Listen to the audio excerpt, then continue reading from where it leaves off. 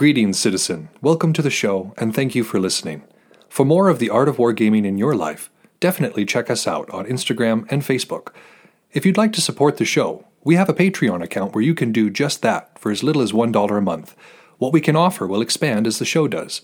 If you don't have extra funds but would still like to help us out, you can give us a like, share, or 5-star review wherever you listen to podcasts. Want to get in touch? Feel free to message us or hit up our email, artofwargamingpodcast@gmail.com. We look forward to continuing the conversation with you because we know the world is vast, with many different ideas on tactics and strategy that can be applied to the games we enjoy. You're listening to the Art of Wargaming on the Ear Firm Network.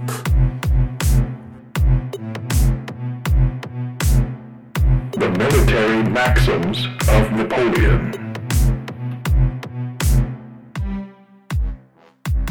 Welcome to the Art of Wargaming on the Earworm Network. I am Yaga Malark.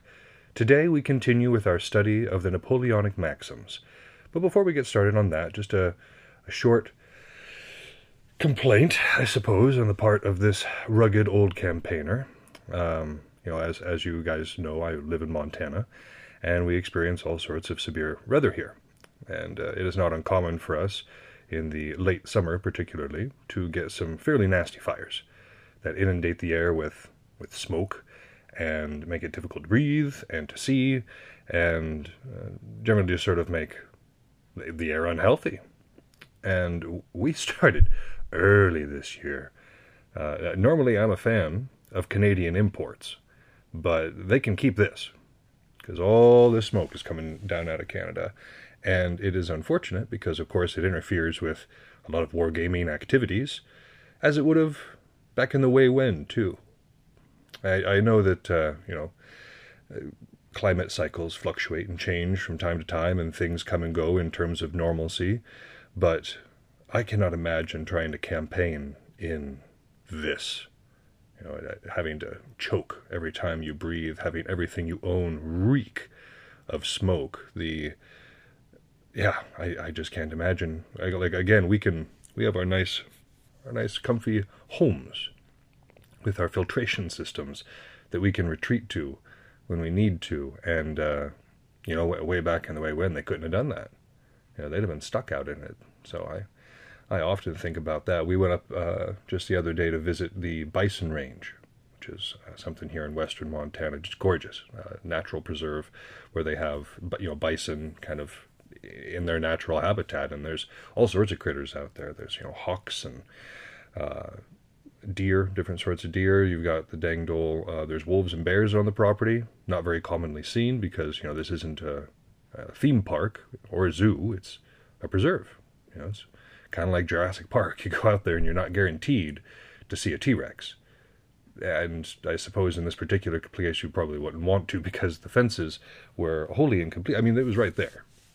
You can sit there and reach out and touch it. The bison are right there. But the cool thing about going up there is, of course, the tribes have taken over the land again, and the visitor center has been turned into a small museum as well. A museum of the tribes that lived in this area, particularly the Salish Kootenai. And one of the things that they used to do when they owned this particular area was to prescribe burns. It was a part of their religious, spiritual practice to do prescribed burns in various areas to keep nature from becoming overgrown and to keep everything healthy. And of course, when we moved in and suddenly decided fire bad, it built up all this undergrowth, and now a good portion of what we're having to deal with is because of that. And so, while it doesn't necessarily have to do directly with war gaming, it's interesting about how these extracurricular activities, if you will, contribute heavily to the execution of war. If the air was clearer, easier to campaign, easier to hunt, less health issues, it's a good way to go, as opposed to having to fight through smog and choking smoke. So it's just interesting. It's interesting to think about how our actions as a species influence the day-to-day activities in some other sorts of actions. How our management of the local world influences campaigns. Most of Europe, most of England used to be covered in vast, thick forest, and most of it has been cut away. by industry, by years of indiscriminate logging, and of course we're talking about Middle Ages, Renaissance, that sort of thing. But, there was a completely different climate at that point. They would have had to deal with forest fires as well and there's a lot of things that go into it. So, it's just something that was on my mind today. But, I think that's about it. So let's move on, you and I, and we'll start talking about some more of these Napoleonic maxims.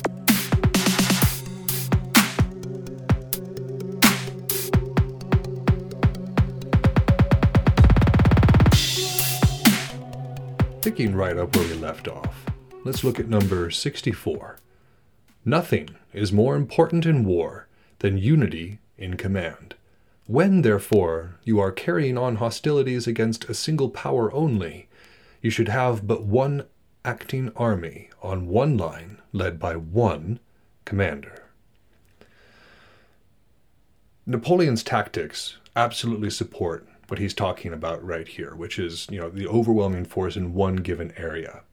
This same idea would be applied later and evolved into what would be called blitzkrieg tactics that were adopted during World War II and also used by other nations in other places. Look at the American invasion of Kuwait and Iraq, or of Iraq, across that line, and just like the blitzkrieg technique, which is the overwhelming aerial bombardment with fast-moving tanks, boom, it's extremely effective. But that particular strategy hadn't been adopted at this time.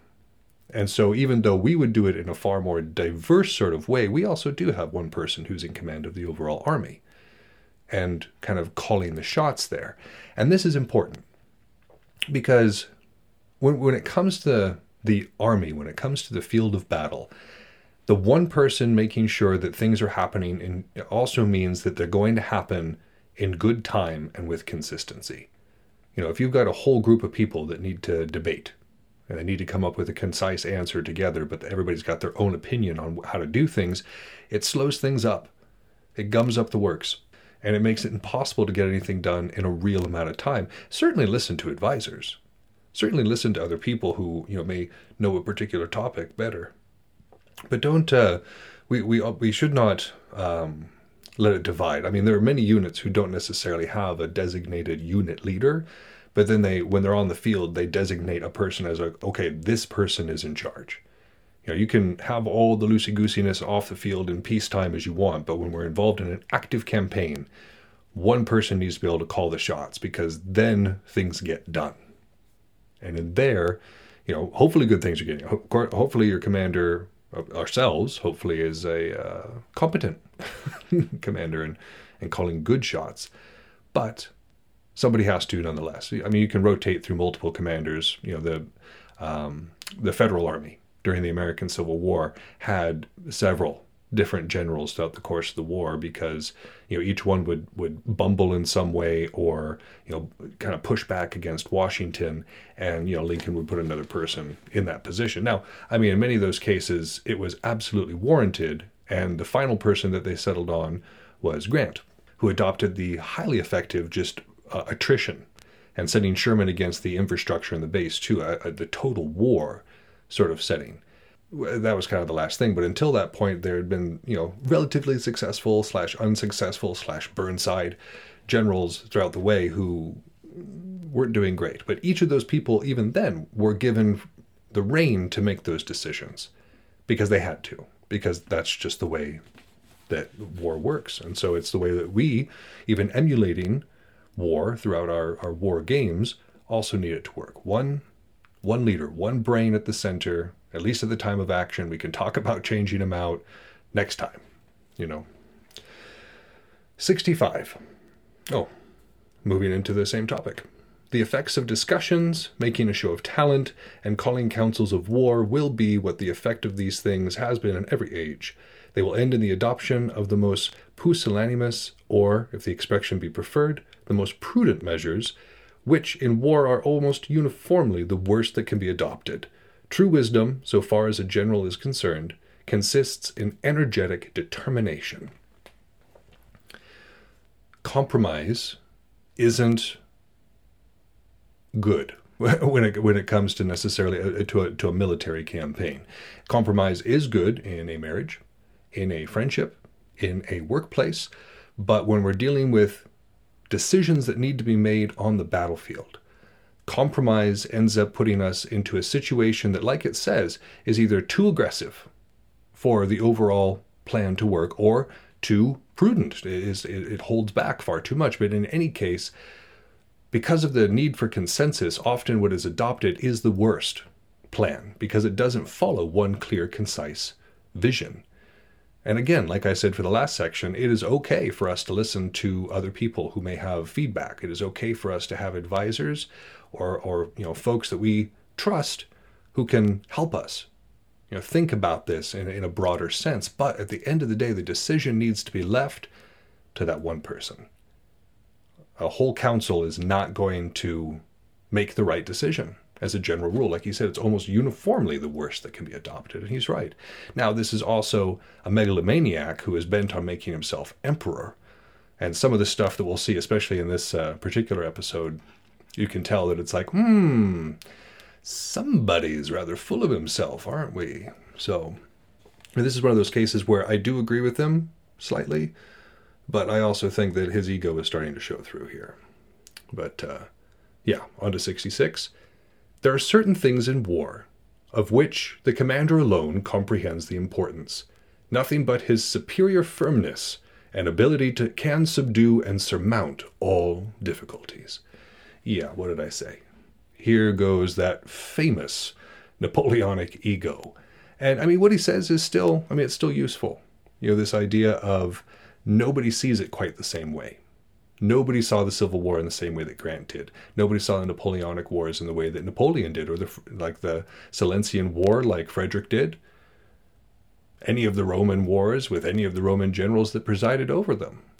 Each of those commanders had a unique perspective because they had the whole picture. They were listening to the logistics folks, to the intelligence folks, to the military folks on the ground.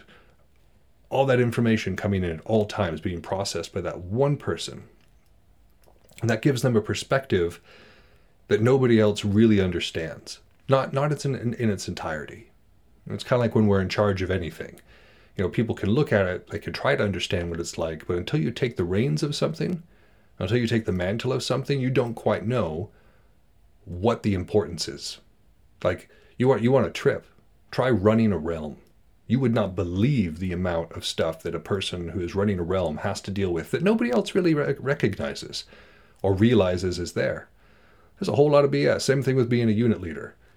Any of these positions of leadership, any place where you have access to more information than your average Joe, your decisions suddenly become more important because they're influenced by more important and encompassing things. And so he's saying that you need to be firm. We need to be driven, and we need to have our clear mind and have the ability, of course, to overcome these things and not necessarily rely on other people's ability to understand us. They need to be able to understand our orders. That's not what I mean. But relying on other people to understand the position that we're in. Nobody quite can. Just like in real life. Nobody really understands what it feels like to be you. Whoever you are, with your unique set of skills and flaws and bonuses, like nobody quite knows what it's like to be you. Well, so much more when it involves something like a military command, where it's far more important, far more dangerous, and far more stressful when it comes to how things are playing out. There's regular life, and then there's, people are going to live and die on my command. Those are unique pressures, unique challenges. And so, again, it is best to trust in ourselves and not necessarily rely on the fact that other people may or may not be sympathetic to us. Number 67. To authorize generals and officers to lay down their arms by virtue of a special capitulation under any other circumstance than when they would constitute the garrison of a fortified place would unquestionably be attended with dangerous consequences. To open this door to cowards, to men wanting in energy, or even to misguided brave men, is to destroy the military spirit of a nation. An extraordinary situation requires an extraordinary resolution. The more obstinate the resistance of an armed body, the more chances it will have of being succored or of forcing a passage. How many things of apparent impossibility have nevertheless been performed by resolute men who had no alternative but death. This brings to mind one of the things that we discussed in our very first season, which was when Sun Tzu was talking about when you have your opponent encircled, making sure that there's a gap, making sure that there's some sort of way that they can think they might be able to get out. Because people who think, I am gonna die, or people who think, this is it, are going to fight far fiercer than somebody who has hope. Because the only hope for the other person is to fight as hard as one possibly can. And this has turned battles all throughout history. This panic, this desperation that comes with being trapped. And so, but to say otherwise, to say to any officer, to say to any commander who may, as he said, be a coward, or be lacking in energy, or be misguidedly brave, that, oh yeah, there's a series of circumstances, we're going to list them right here, where it's okay to give in, where it's okay to run up the white flag. That's dangerous. Like he says, that is dangerous, because that says, hey, by the way, there is an excuse for treason. There is an excuse for, sacrificing the army for anything other than a military action. That opens a door, as he says, to other things. Now, in this particular case, I can't really see a comparison for what we do. There's going to be several of these that are kind of like this, addressing this issue. But, the idea for us is also to say that there is no real excuse for throwing in the towel. That's one of the ways that I would look at this, is when I'm fighting either on the tabletop or in the field, there is no excuse for me to quit that field other than being defeated, being outright defeated, being deprived of my ability to continue on the military action. So, this is so much more important when we're dealing with real combat. But, to say, okay, I'm done with any given, there have been so many games, so many matches that have flipped around simply because I kept trying, because I was not willing to just say, okay, I'm defeated, before I had actually received a real defeat. And so Napoleon and I are very much of the same mind on this, which is to say that one must be resolute and not necessarily give yourself a situation when you're like, okay, it's okay if I surrender in this particular situation. Well, then, cowards, people lacking in energy, and misguidedly brave people will maybe even seek out those situations to justify exactly what we were talking about. And so saying that, that's not allowed, that makes it possible to create those excuses in the future. Number 68. No sovereign, no people, no general can be secure if officers are permitted to capitulate on the field and lay down their arms by virtue of an agreement favorable to themselves and to the troops under their command, but opposed to the interests to the remainder of the army, to withdraw from peril themselves, and thus render the position of their comrades more dangerous, is manifestly an act of baseness. Such conduct ought to be prescribed, pronounced infamous, and punishable with death. The generals, officers, and soldiers who in a battle have saved their lives by capitulating ought to be decimated. He who commands the arms to be surrendered and those who obey him are alike traitors, and deserve capital punishment. Nothing short of death will stop somebody from trying to avoid death. I mean, that just kind of, I think, goes without saying. Anything, jail time, it's like, okay, well, getting shot or jail time, for a lot of people, that's pretty much a no-brainer. Especially for somebody who's been conscripted, that is absolutely a no-brainer. But, saying, no, that's a capital offense, you will be killed for it, it definitely changes some minds. And in this particular case, it's talking about, somebody selling out their unit or selling out their army for their own personal benefit. Not cool. And, treasonous by his own accounts. I would think if somebody switched sides in the middle of a fight, like switched units, and was like, okay, I don't want to fight for this unit anymore, I'm going to go fight for this unit, that would be pretty devastating to the social connections there. I'm not sure if they would keep a whole lot of friends in their previous unit if they just quit on the field and went and joined another one right then and there. That's the only parallel I can think of, and that would be pretty damning to one's social standing. So, but not quite the same. We're not having public executions at our events, or if we are, the cops need to be called. Number 69. There is but one honorable way of being made a prisoner of war, and that is by being taken separately, and when you can no longer make use of your arms. Then there are no conditions, for there can be none, consistent with honor, but you are compelled to surrender by absolute necessity. If you can't fight anymore, you can't fight anymore. And that has to be after, exhausting every resource, after putting everything forward short of just suicidal madness. One must be rendered unable to continue the fight for it to even be remotely honorable to stop fighting. And again, this is something that I abide by, and many of the people I know abide by, is this idea of it's not over till it's over. And it's not until, I've been defeated on the field or have been put into a situation that is absolutely hopeless, like that nothing is going to end up happening to benefit me, where death is inevitable. Like I have absolutely thrown in the towel in like round 3 of a match. If my army, or if my opponent has the majority of their army on the board, and I've got 2 models left because of a particularly nasty shooting phase, yeah, that absolutely happened, and they're already ahead in points, it's not happening. That is just simply not happening. I'm sorry, it doesn't. I mean, all the dice rolls in the world would have to go wrong on their part for me to have won that particular match. Now, there's been other matches where, again, I've kept going because I was like, it looks like it might be getting hopeless, but let's see what happens. And I've managed to turn it around because of the attitude. But again, there are some conditions where it's like, okay, we are literally just making sure that we die if we continue fighting in this particular situation. So there's a difference between cowardice, between giving ourselves an easy way out and admitting when something is an absolutely hopeless situation. If I've got a double envelopment going on around me and it's just me against, 10 EBF, I'm going to save my energy for something that I can possibly win, because that is not a fight that I can possibly win. It's something to be considered. Remember Thomas Aquinas' just war theory. A war has to be winnable. And so if it's not in any way winnable, well, then it's not just to continue telling our troops to attack. Easy enough. This is why they have courts martial, by the way, and they don't have like hard set rules about, okay, this is when it's called desertion or treason as opposed to this situation, because every situation is going to be individual.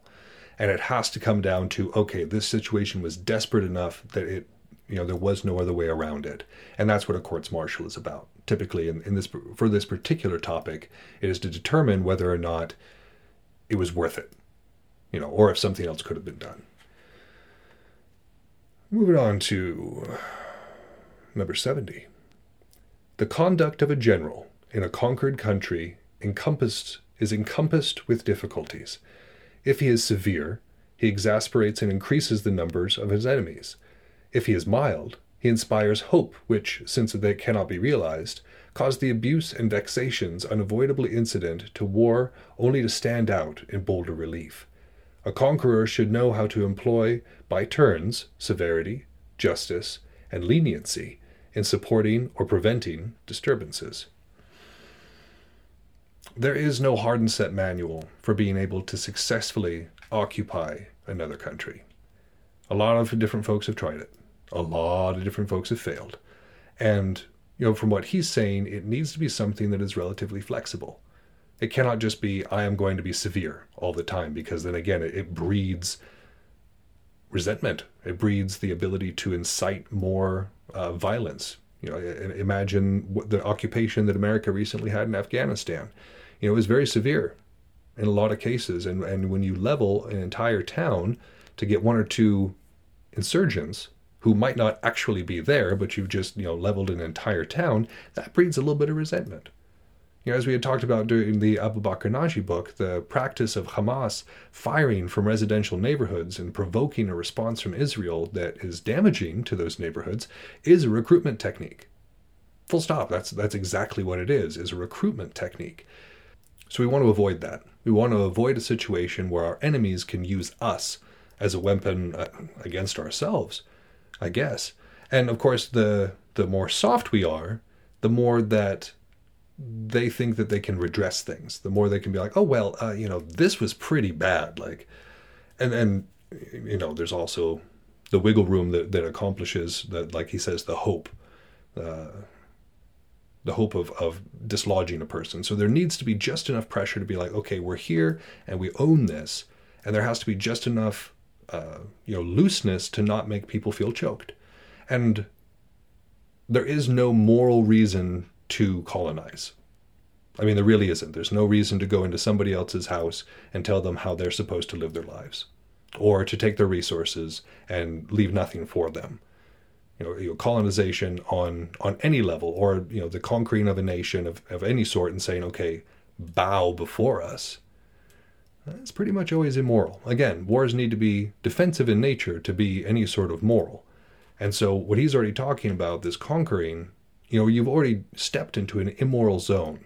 And that makes it really difficult to handle and do in a stable sort of way. So there is no hard and fast rule for this.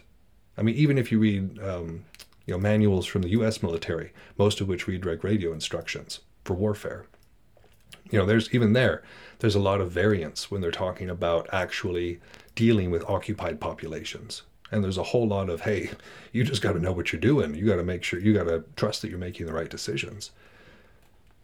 But yeah, so this isn't going to show up in wargaming too terribly much, I don't think, but just in terms of a real world analysis of that one. But let's move on to 71. Nothing can excuse a general who avails himself of the knowledge he has acquired in the service of his country to give up its bulwarks to a foreign nation. That is a crime abhorrent to the principles of religion, morality, and honor. Dishonor on you, dishonor on your family, dishonor on your cow. A general has a responsibility to defend their nation against all things, not to open the doors to an opponent. And to do so, I mean, this kind of goes without saying, but a general's loyalty should be the highest of anybody. A general should have the most vested interest in any sort of combat. Our loyalty to our own combat, our loyalty to our chain of command must be more important than anything else. Otherwise, we've already failed. And by actually giving up our country or giving up what we have to somebody else, that's treason. That operates against the whole reason an army exists. The whole reason war is done is as an extension of policy. If your policy suddenly turns and works against you, that... Napoleon sometimes says things that I feel like don't need to be said, but then when you actually start talking about it, you're like, okay, yeah, no, that is really important, even though it is pretty simple to understand. 72. A general-in-chief cannot exonerate himself from responsibility for his faults by pleading an order from his sovereign or the minister when the individual from whom it proceeds is at a distance from the field of operations, and but partially, or not at all, acquainted with the actual conditions of things. Hence it follows that every general-in-chief who undertakes to execute a plan which he knows to be bad is culpable. He should communicate his reasons, insist on a change of plan, and finally resign his commission, rather than become the instrument of his army's ruin. Every general-in-chief who, in consequence of orders from his superiors, gives battle with the certainty of defeat is equally culpable. In the latter case, he should refuse to obey, for an order requires passive obedience only when it is issued by a superior who is present at the seat of war. As the superior then is familiar with the state of affairs, he can listen to objections and make the necessary explanations to the officer who it is to execute the command. But suppose a general-in-chief were to receive from his sovereign an order to give battle with the injunction to yield the victory to his adversary and permit himself to be beaten. Would he be bound to obey? No. If the general comprehended the utility of so strange an order, he ought to execute it. But if not, he should refuse to obey. Lengthy and long and uncharacteristic of Napoleon, except when he was talking about siege tactics. But let's take a look at this one. The first bit of it is fairly plainly saying there is no excuse. Once an order is issued, once the chain of command has started a-rolling, there is no excuse that a commander can make to excuse what happened. I mean, yeah, so pardon my simplistic choice of words there, but yeah, there is nobody higher. If they try to say, oh, it was the president who did it, well, the president is away. The president is hundreds of miles away. The president didn't do anything because we, ourselves, who are on the ground, did something. And so even, if we're on the field of battle or if we're commanding our army on a tabletop, the buck stops here. We're the ones who are responsible for what we do. We're responsible for the outcome and the consequences of what we do. And so because we bear that responsibility, we have the end say in what happens. Not somebody who's hundreds of miles away. It is up to us to protect our army in whatever way we need to. If that should be a matter of disobeying an order, because we say, okay, no, this action that you're commanding of me is done because you don't know what you're talking about. And you're looking at the army or the battle from a map, hundreds of miles away and giving these orders and not seeing the conditions on the ground, not knowing what a person... I can't remember who it was. I think it was, I think it was several people who have said, keep the political government, keep the civilian government out of military activities. I mean, any sort of democracy or representative government, there always is going to be civilian oversight. Like, that's just going to be the way of it. But in terms of overseeing and commanding the actual war effort, the president can, in American democracy, or American republic, the president can make directives. The president can say, this is what I want, this is what I want to see.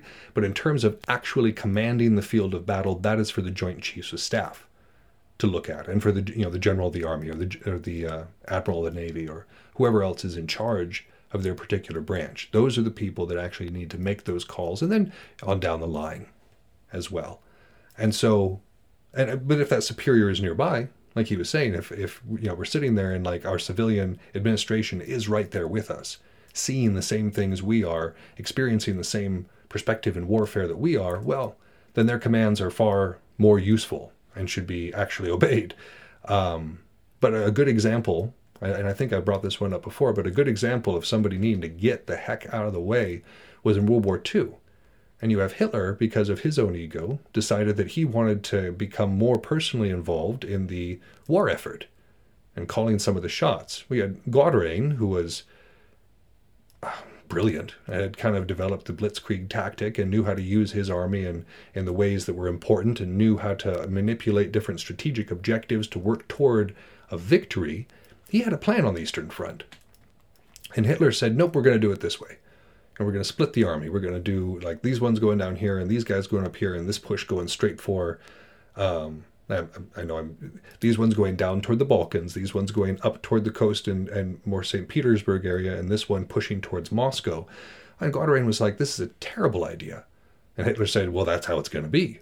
And so that's how it was. And the Eastern Front was an absolute bloodbath that ended in catastrophic losses for both sides, but a defeat ultimately for the Germans, for the Nazis who were in the area.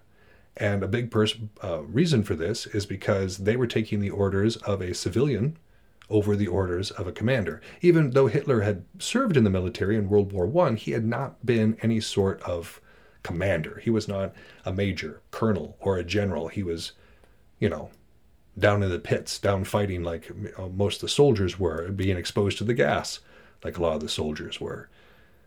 So yeah, him getting involved there, stupid, egotistical, and stupid. So yeah, that's kind of the long and the short of it. The buck stops there. The general really has nobody else to blame it on. Even if their commander-in-chief is saying, okay, I want it done this way, they can say, cool, and then do it the way that they know will work. Because victory is the ultimate thing. And even if that means disobeying an order, a direct order, and again, of course Napoleon would say this. Of course Napoleon would say, it doesn't matter what the civilians say, it matters what a general says, so yeah, you, government, stay out of my military. This is obviously written from a commander's point of view, and all of them were. Like, you look at all these generals, and all of them were military commanders. They were all directly involved in the military. And so, of course, these guys are going to say, hey, civilians, just stay away, because of their experience with civilians getting involved in that kind of in that kind of activity. And I think that's where we're going to stop today.